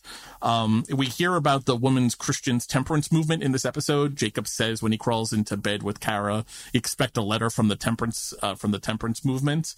Like, that's who he's talking about. Those women who are standing at the soda shop in the beginning of the episode, those women, along with actually farmers and rural people who lived out in the rural areas, were the big proponents of prohibition. For all the reasons that you could think of, that the idea that alcohol was of the devil and it promoted obscenity and degradation of moral values. Soda shops were a popular bootleg place, like we see in the show. The interesting thing, though, is that the 21st Amendment, which repeals prohibition, doesn't actually come into effect until 1933. Montana again, an early adopter of Prohibition, a couple of years beforehand, actually repealed Prohibition in 1926. They stopped enforcing the Prohibition laws in Montana in 1926. 7 years before it actually was outlawed. So they were an early adopter of Prohibition and then an early abandoner of Prohibition. I just thought that was like a funny little timeline. Montana, always on the forefront for good or bad. Right. When you said that, it made me have this moment of being like, you know, like nothing good happens after 2 a.m. kind of thing. It kind of made me feel like that. Like what would be the rural farmer's argument? He'd be like, nothing good happens in a saloon. Nothing good happens in a bar. Like, you know, like go to bed, take care of your animals. You know? Well, again, look at Yellowstone, which gives us a lot of history. The bunkhouse boys are always up to shit at nighttime, and it always involves alcohol, whether they're drinking and playing poker in the middle of a bull ring, or they're having people arrested because they just beat up a bar and trashed it. They let a bull loose in a bar. Everyone remember that? Like, this is why we needed temperance laws, folks. The bunkhouse boys and their shenanigans. So that's funny. That's very funny. I'm sure we're going to see more of all of that, and I'm sure you're going to drop us some extra good facts as we continue our journey. We still have 7 more episodes with you guys in 1923. Please go over and check out Yellowstone because there's tons of good stuff happening over there too. I know we have a little bit of a break, right? Like we have an episode or two, and then we have a little break action going on over in Yellowstone. So you kind of have to check out to see what nights that your shows are coming on these days, huh? Yeah. If you check out the Facebook group, which I think you gave a little tip at the beginning, it's the Yellowstone 1923, 1883, and 4 6's discussion and news group. I always try and put up timely scheduling things because both shows are running at the same time. So definitely subscribe there and, join in the conversation on these shows. This is Caroline. And this is Mike. Thank you for listening to the Yellowstone Podcast 1923 edition. If you wouldn't mind heading over to Apple Podcasts, Spotify Podcasts, or wherever you listen to podcasts and rate, review, and subscribe so you never miss an episode, that would be appreciated. Even more appreciated while you're there, if you could leave us a 5-star review. It helps in promotion of the show. It helps other people find the show. And we would, really appreciate it so that we don't die frozen in a snowdrift. R.I.P. Margaret. Thanks for listening. Margaret.